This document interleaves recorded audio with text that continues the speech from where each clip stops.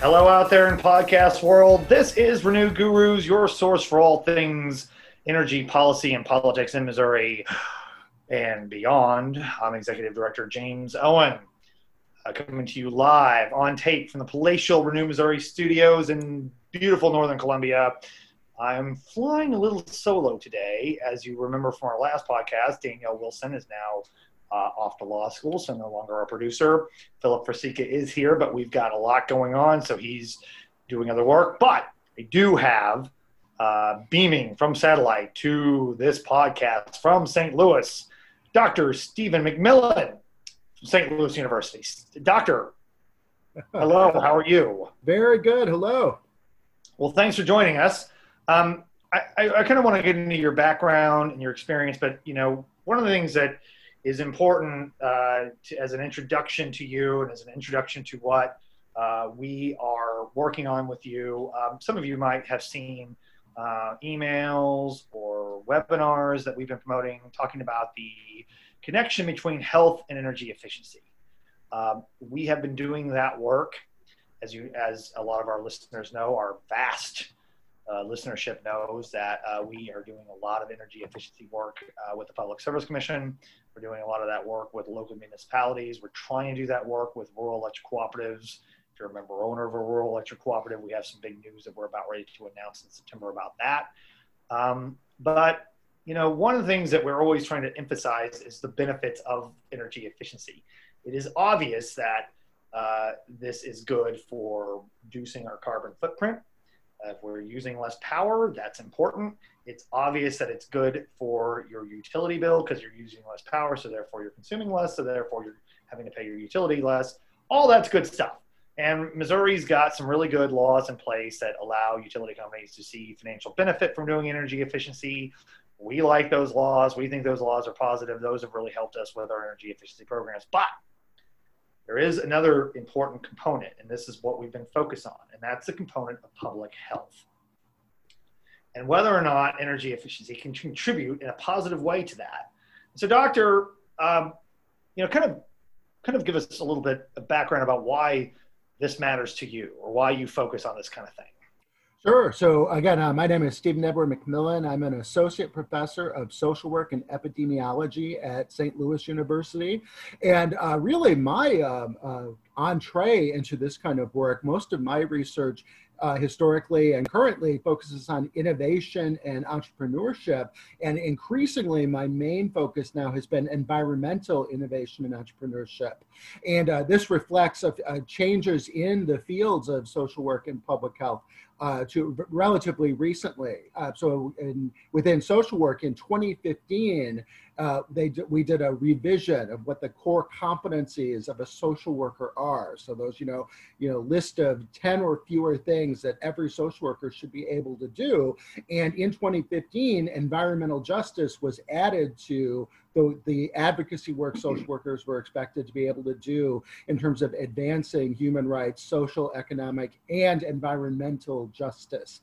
So this idea that this is a basic part of social work, we want social workers to be able to do this, in part because also in 2015, the Academy of Social Work and Social Welfare launched a Grand Challenges initiative. And, I think we hear this term Grand Challenges.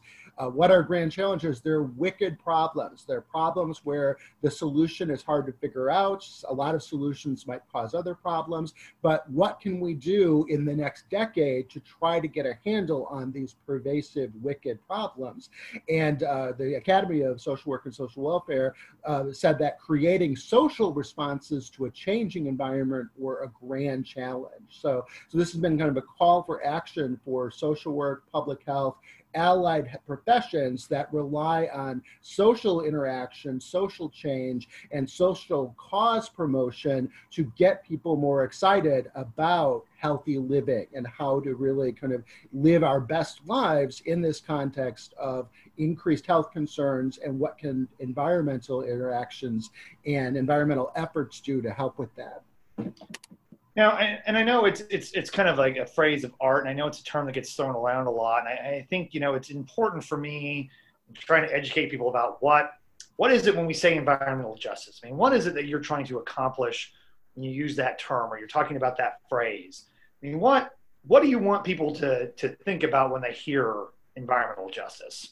Sure, it's a term that I'm a little careful with because I think it's for social work and public health and a lot of social sciences and universities, it ties into social justice, and social justice is one of these concepts that is also kind of a buzzword. It also raises alarm as much as it gets people enthused about it. So I'm a little careful with these terms, but the idea for me when I talk about justice of any kind is what is basic fairness that should be available to all people. And so the environment, it's the ultimate free rider problem. We all breathe air. We all have to get around on the surface of the earth. What's fair for everyone in terms of making it safe to breathe air, stay warm, stay cool when you got to stay cool, and get around together in the context of community and society? What's basic fairness for everyone that optimizes health and optimizes our ability to live our best lives, to all make a reach for the good life, as we do in society and in community? And how can my ability to grow in that way promote and not hurt other people's chances to live their best lives too?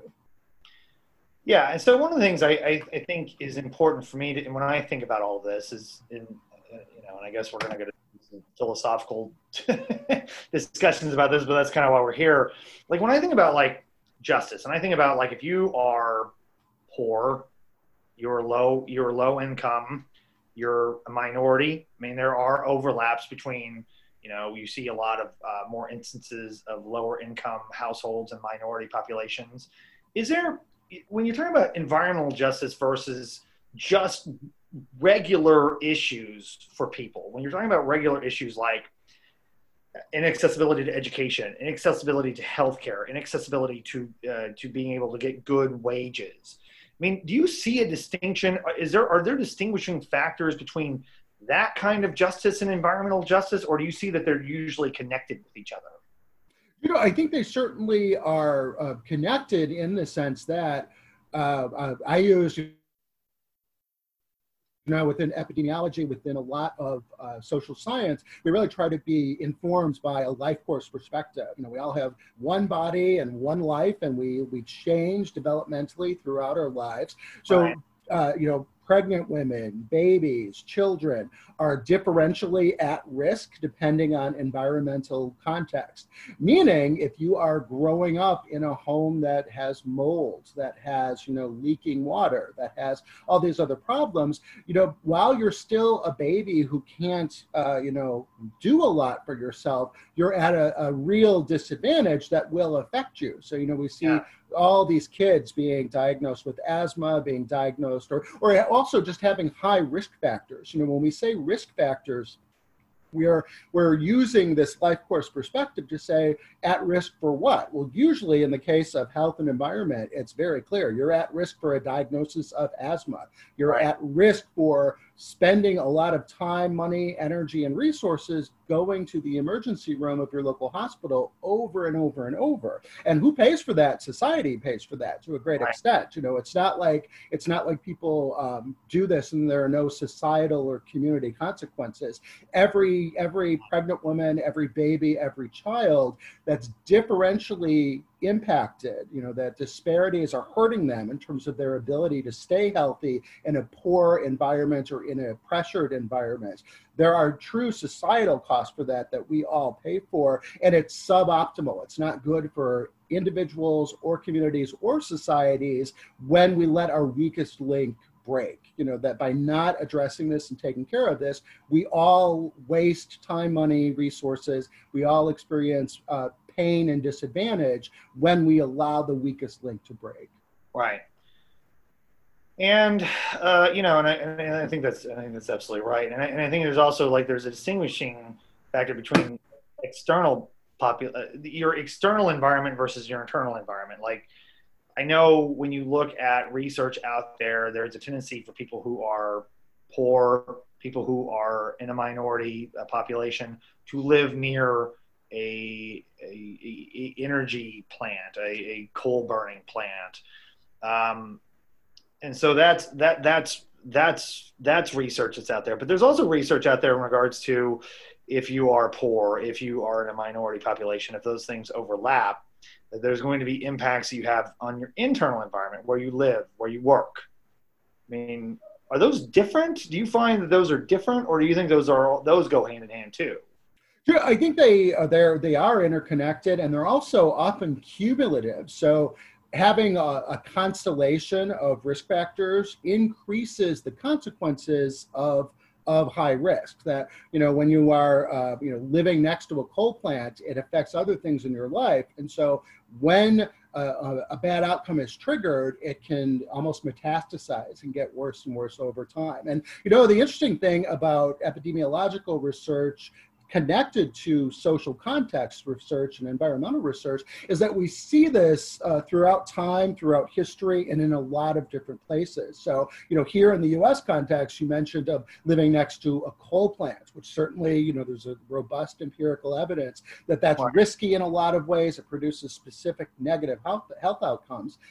In some of the research I do with my different epidemiology collaborators, we look at samples and populations in China that are still using coal heating indoors. So they're cooking on coal, they're heating their house with coal, and they're getting a lot more exposure. And we know historically, burning coal in a home hopefully was 100 or more years ago for most of our context. Right. But so we can see, we have historical evidence, and we just have robust empirical evidence of what's bad and what's risky and what doesn't work. And also we have all this developmental evidence that at different areas and spaces of the life course, children are at risk, pregnant women are at risk, elders are at risk. We can really pretty accurately and pretty confidently predict really bad things when we don't address these problems. Doesn't it seem like when you're talking about living near a coal plant versus just having an inefficient home, doesn't it seem like it's like the risk factors and the cause of this is more obvious? Is it? Because one thing I've noticed is there is a lot of research out there in regards to the health consequences of outdoor pollution, but there isn't as much about indoor pollution. And you think it's just because it's just harder to quantify? Do you think it's just harder to research? Are there too many other variables? Sorry. What do you think that is? I think it can be harder to access. So, in a lot of the social and community meetings we have on these issues, I think presenters do a really nice job of showing these kind of dramatic photographs of what could be lurking under your sink in your kitchen, right. What can be lurking in the walls of your home, because we don't see it. The buildings and the homes that we live in, for the most part, it's easy to have this cosmetic appearance that looks good, but if you have mold, if you have, heat loss, if you have other things coming in that you can't see, it's harder to capture and harder to stay on top of. However, it's still bad, and it's right. that kind of exposure. The more we have intervention and good kind of health-focused surveillance and prevention services, the more likely we are to be able to capture some of this as well. Right. So, so you talk about these connections, you talk about this nexus. I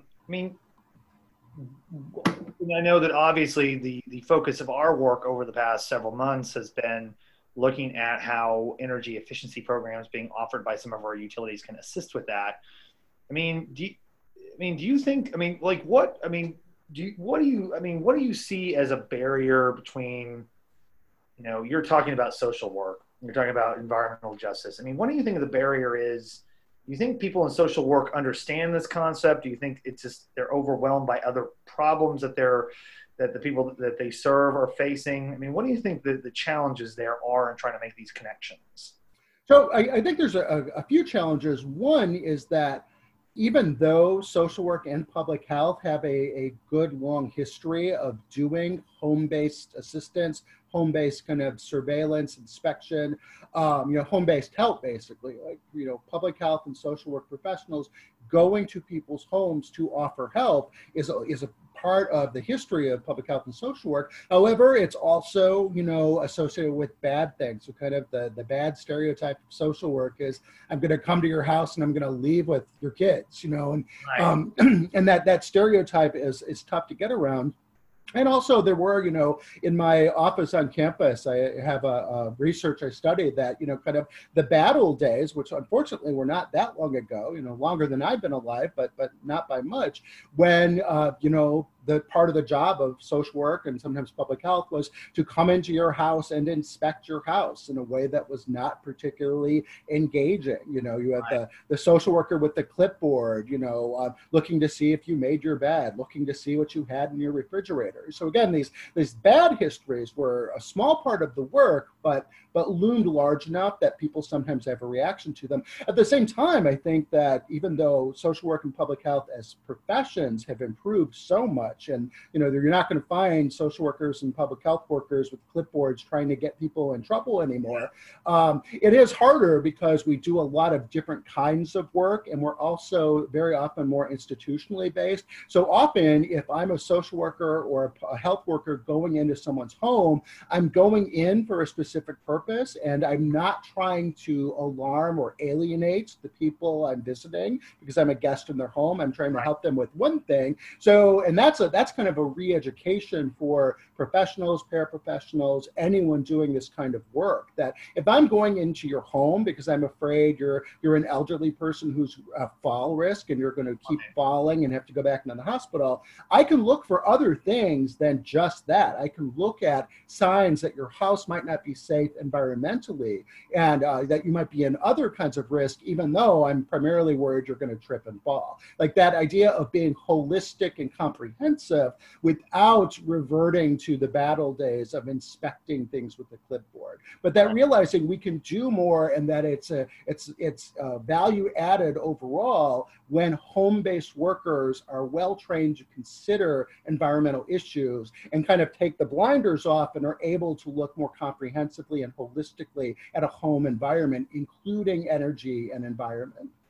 Yeah, because this is kind of just my observation and looking at this. Before I did work with Renew Missouri, I was a probate lawyer. I did a lot of work with public administrator offices. My experience with social workers are kind of like what you were talking about, the people that go into a home of an elderly person or a person who might have issues in capacity and whether they're safe. And, that's so the idea of the person with the clipboard is kind of what my experience is in seeing this. But, when you talk about social workers and you talk about whether it's, clinical based or in an office or in someone's home, I mean, the core component is, and correct me if I'm wrong, the core component is trying to get them to interact with other people and trying to understand like what might be wrong, what might be right, what might need to be fixed. They're not trained to look at what's around you necessarily. Am I off base with that? Well, so, it's interesting. I was talking about how the environment is now considered a core competency for social work. Most of the core competencies for social work, when we describe what social workers do, we fall back on 4 functions or actions, and that's engage, assess, intervene, and evaluate. So the bad old days of just marching into your house and inspecting it without engaging you, without reassuring you that I'm trying to help you, bad. But assessment, I think, is a broad category, and I can assess comprehensively and holistically.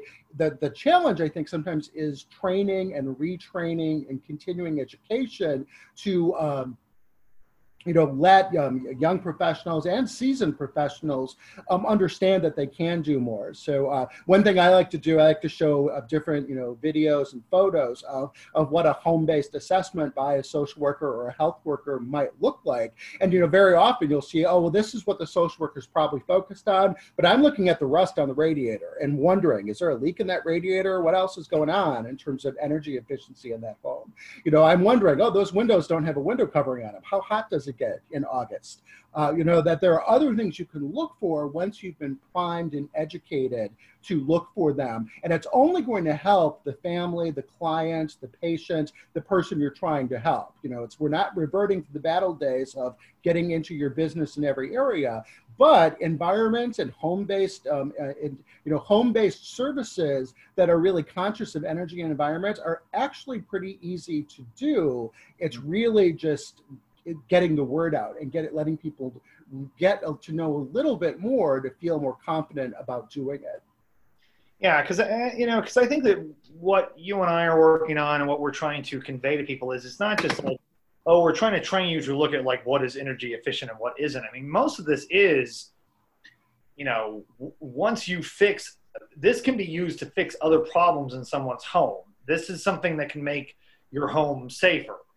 If you've got, old appliances that might be a risk of like, being an electric shortage, you're going to replace that with something more efficient. I mean, I see a lot of what we're talking about with energy efficiency and a lot of what we're talking about connecting to health is almost like indirect. I don't want to minimize what I'm doing, Sure. but I think that's what we're trying to emphasize here. Oh, yeah. And also that, again, the field of health and social services has changed and grown very recently. One big incentive for health and social service providers to get more involved in this work is the change in accountability and the change in funding structures, where very often now what brings a social worker or a healthcare worker to someone's home, it's the fear that we're discharging them from our health system or from our hospital. And if they come right back into the hospital, our funding sources are going to pay us less because that's considered a red flag, a sign that we did not prepare that patient well enough to really be able to go back home. So for financial reasons, a lot of providers, a lot of healthcare systems and social service systems are really, it's into their best interest financially to make sure that clients, patients, people they're trying to help get good help, because if they boomerang and come right back into services, into care, they're not going to get paid as much for providing care. And it's just an inefficiency that we really want to work on removing from the system as much as possible. So doing it right the first time and being really careful and thorough and comprehensive is a win-win all around. Right. And so how do you think, I mean, from a practical standpoint, I mean, we obviously know kind of from research and from trying to, how we're training people that this is important, but how do you put that into effect? How do you like make practically, how do you train people on this? I mean, how do you talk to them about where they should go, what resources you should be looking at? I mean, what is that aspect of like implementing this? So I think a lot of it, this within public health, I think public health historically has done this well. It's always a challenge, that kind of social marketing and health marketing. I'm a big believer and researcher on behavioral science, behavioral economics, this idea of nudging. How do I make the best choice, the easy choice, and get the word out there for people that, the safest, healthiest, easiest choice should be the norm? And how can we reset systems so that I'm not struggling against the safest, healthiest, best choice being the easiest choice? We make a lot of choices in life. Every choice comes in a menu. How can we make sure that that menu makes it easier for people to find out more and to do, to make the, again, that best practice the easiest thing? So I think basic healthcare social marketing is important, getting messages out that way. I think using multiple platforms, podcasts, social media, bringing it in that way. Yeah. I think that's a part of it. And, again, I'm going back a few decades. It used to be when you drove around interstates in the Midwest, you would see billboards on the interstates, and, the public health, local counties, local health departments would pay to put up a public health message on that billboard as you're driving through, because that was the way to reach people. That's still a way to reach people. We have so many other ways now in terms of, social media, just general kind of priming menus and making it easier for people to choose the healthiest, safest, most efficient energy outcome. So it's a re-education, and it's also just consciousness among providers and people who do this work to always get the message out. And I think it's important for academics and scientists like me to be part of these community information efforts too. I try to publish a lot. That's part of what my university expects. It's what my field expects. Right. But by being able to, get the message out across platforms, I want scientists to read my work because I'm a scientist, but I want everyone to know what best practices are in terms of home-based energy and environment, because that's what's going to produce the best lives for most people. You bring up something interesting too. You talk about the ability to communicate this to the public. I mean, isn't one thing you can say about social services, social work, is that people working in that field and those kind of areas have seen significant budget cuts recently. I mean, I mean, we're not really investing in that as much as we used to. Doesn't that make that harder? That's an easy question. I'm trying to get to a larger point, but yeah. Do you know, it's I think it's tough in some ways, especially when we want to be close to the ground. We want to actually help people in their homes, help people stay out of hospitals beyond what they need.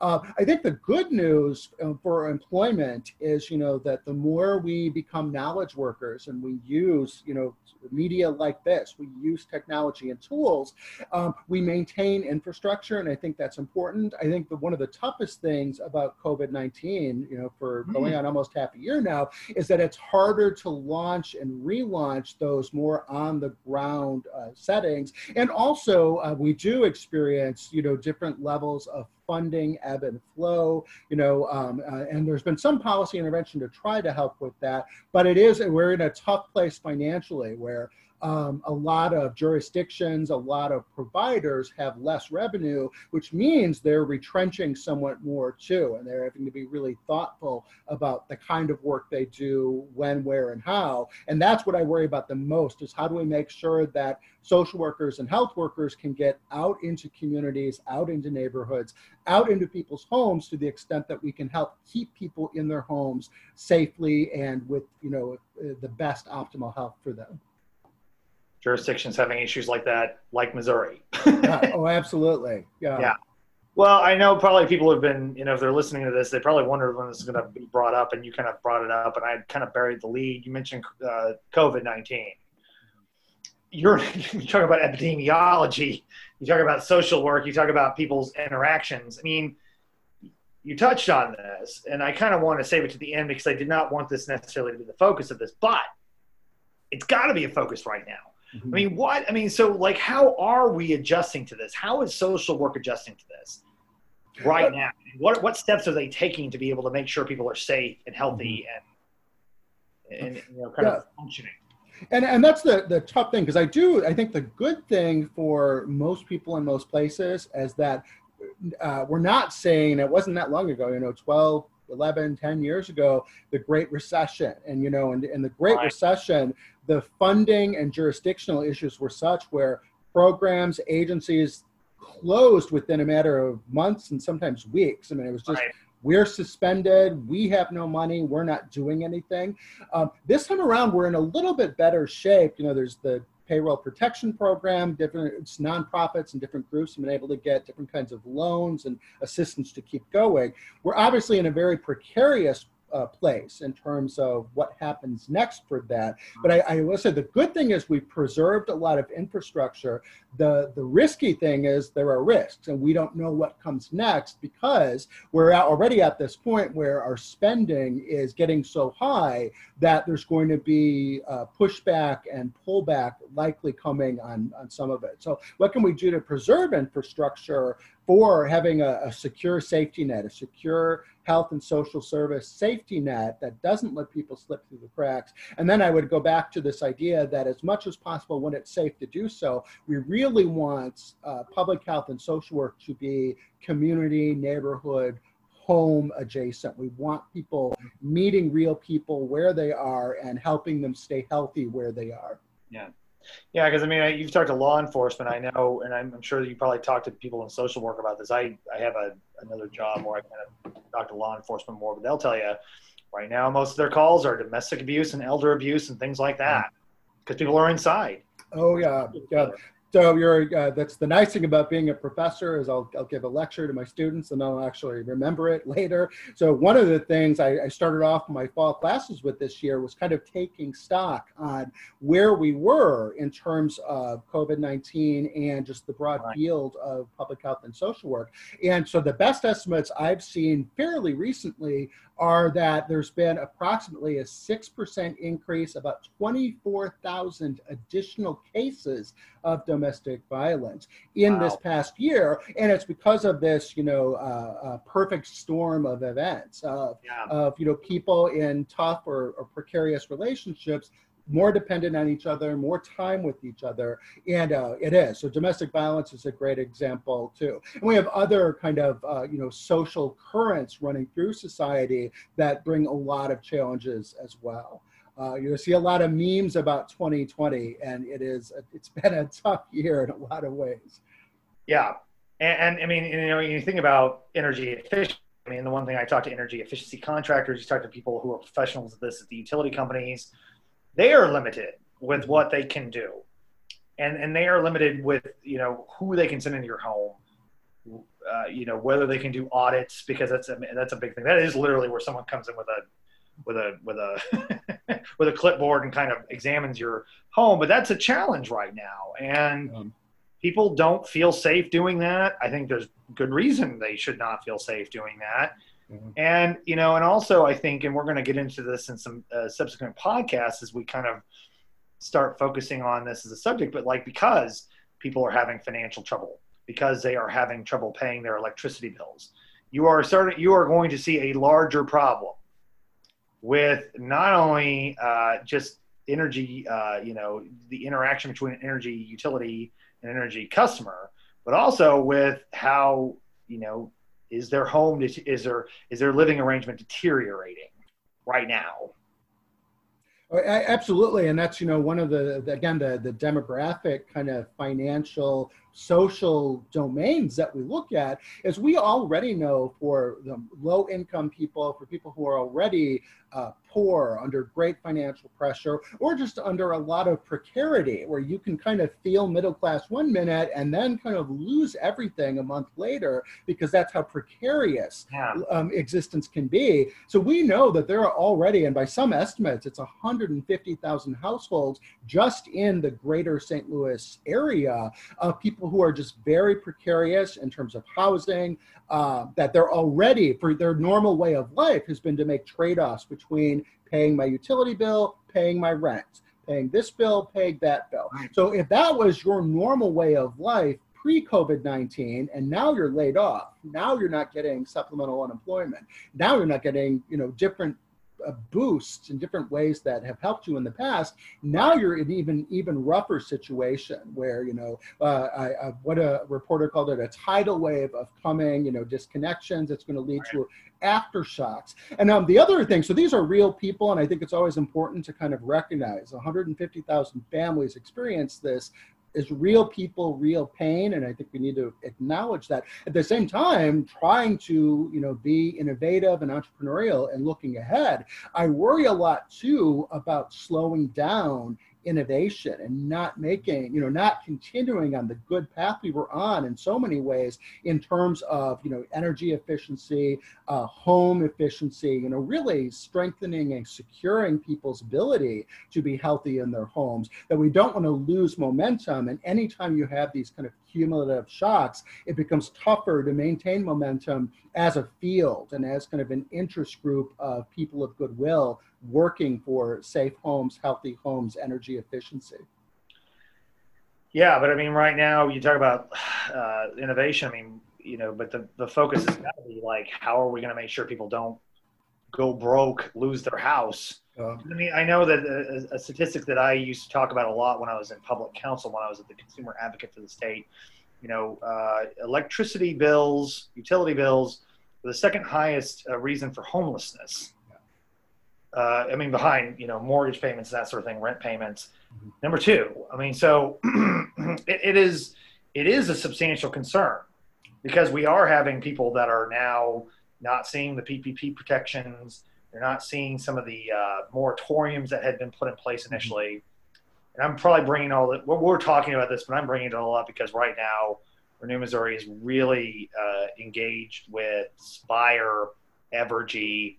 We're working on some cases involving their response and their financial situation with COVID and trying to get those consumer protections in place. Something real world stuff we're trying to work on right now that is going to try to bring some relief, because I think this has the potential to be a real catastrophe. for people. Oh, absolutely. Yeah. And I think that's an important reminder to all of us when we talk about energy policy, health policy, social policy. We need to be agile. We need to be able to pivot. And to the extent that we're not, we can let a catastrophe grow in our midst in a way that doesn't make sense at all. Because again, we as a society, we as a community, we pay for all of this financially and in terms of capacity, and all of our futures are intertwined. And if we let those who are struggling the most fall through the cracks just get bigger. And we really as a society want to do as much as we can to be quick and responsive and to seal cracks, not let cracks grow and grow. And I think that is something that's really important, that now is the time to be agile and to pivot to areas of greatest need very quickly, because again, that the bill comes due and we all will pay it. So let's do what we can now to reduce human misery, help people get back on their feet, stay on their feet, and it helps ourselves in the long run. It is, and this is just coming from someone that I'm my undergraduate in economics, but the real failure of not looking at costs that aren't directly tied to like something to pay for with money. And there are costs out there that we don't see, that are indirect, that do end up coming out of our pocket. We just don't know how that works. Mm-hmm. And so this is like what you and I are talking about, what we're trying to address and what we're trying to, reveal to people are these unseen indirect costs. There are real people here, but this is something that at a public level we have to be worried about. Yeah, absolutely. And I'm glad that you mentioned it, because I think some of these family math statistics are so important. I think for most families out there, when you look at your bill, the things that pop to you are your housing payment, whether that's a mortgage or rent, and probably, especially in August in Missouri, your utility payment. What are you paying for energy? How much energy are you using? How big is that bill getting? And again, if you're a pressured family that's making lots of tough choices, how are you juggling that? And if you're not able to juggle anymore, it's a serious consequence, and it really points to catastrophe. So you mentioned some of the risk factors. Not being able to pay a utility bill, huge risk factor for losing your home, becoming homeless. Losing your home, becoming homeless, huge risk factor for losing your job or your ability to have any kind of job. So these kind of interconnected risk factors produce cumulative disaster if we don't work really hard to shore up each end. It's kind of, we want to make sure, again, don't let anybody fall through the cracks, and don't let any one crack become the Grand Canyon, because when we do, we just create bigger problems. So it's really interconnected, and it's really important for those of us doing this work to get that message out, that energy efficiency and energy cost is crucial to your typical average family. I'd like to leave it on that note, but I kind of want to know, do you have anything that you look at this crisis right now, you look at this situation right now from your research and from your work with your students that you feel hopeful about? Do you know what I do? Like I said, the one thing, and I'm really kind of clinging to this a little bit, just that we haven't seen the bottom of the roller coaster that we saw a dozen years ago in the Great Recession, where so many health and social programs just shut their doors and just didn't come back, or they came back when a benefactor gave them $1 million, but otherwise, if you didn't win the lottery or a near equivalent, you just didn't come back. I think we've done a better job this time around of preserving infrastructure. I think we need to continue to do that. We need to do everything possible to preserve infrastructure, but also now that we've done that, keep people engaged, kind of keep people working as much as possible, keep people in healthy, safe homes as much as possible, and to be really focused on that, I think will help us get through this. I'm fairly optimistic we will get through this. In terms of COVID-19, it took us a while to find our footing on messaging, but, wear your mask, wear your mask. It's funny, here in St. Louis, we did such a great job 100 years ago with the influenza epidemic, and you see those photos, those early photos of, the ladies in their bonnets with their mask from 100 years ago. Like, we don't wear the bonnets anymore. We still need to wear the masks, so just getting that core public health messaging out there is going to be what gets us through COVID-19, and just, these good practices. I think we're all more attuned to, in-home sanitation, healthcare, that we're very focused on staying clean and neat. And that's only going to be good for a healthy, safe home. And that's only going to keep people healthy, so that as the economy comes back, we come back to more and more opportunity where people are in a safe, healthy home that they can afford. They have utility bills that they can afford, and they see, job opportunities and community opportunities that are just going to improve social life all around. We're going to keep working on it. Got to get that word out. And we thank you, Dr. McMillan, for all you do and for your time. So thanks for being on here. My pleasure. Thank you. Yeah. So this has been Renew Gurus. If you like what you've heard, share it on your social media platforms. Write a positive review. Subscribe to us on Spotify or iTunes or any of the other major platforms where you can find podcasts. Once again, this has been Dr. Stephen McMillan. We've been working on our health and energy efficiency program. We will be having another webinar. I guess I'll make this announcement on September 25th. That's a Friday from noon to 1. If you've missed some of our others, I think we've done 4 at this point, but this will be our 5th one.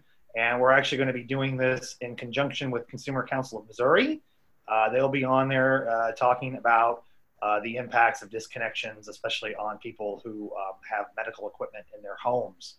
So that's really important. So once we get that information out there, we'll be sharing it with you. This is James Owen, Renew Missouri with Renew Gurus. Thanks for your time, and we'll see you next time on the radio.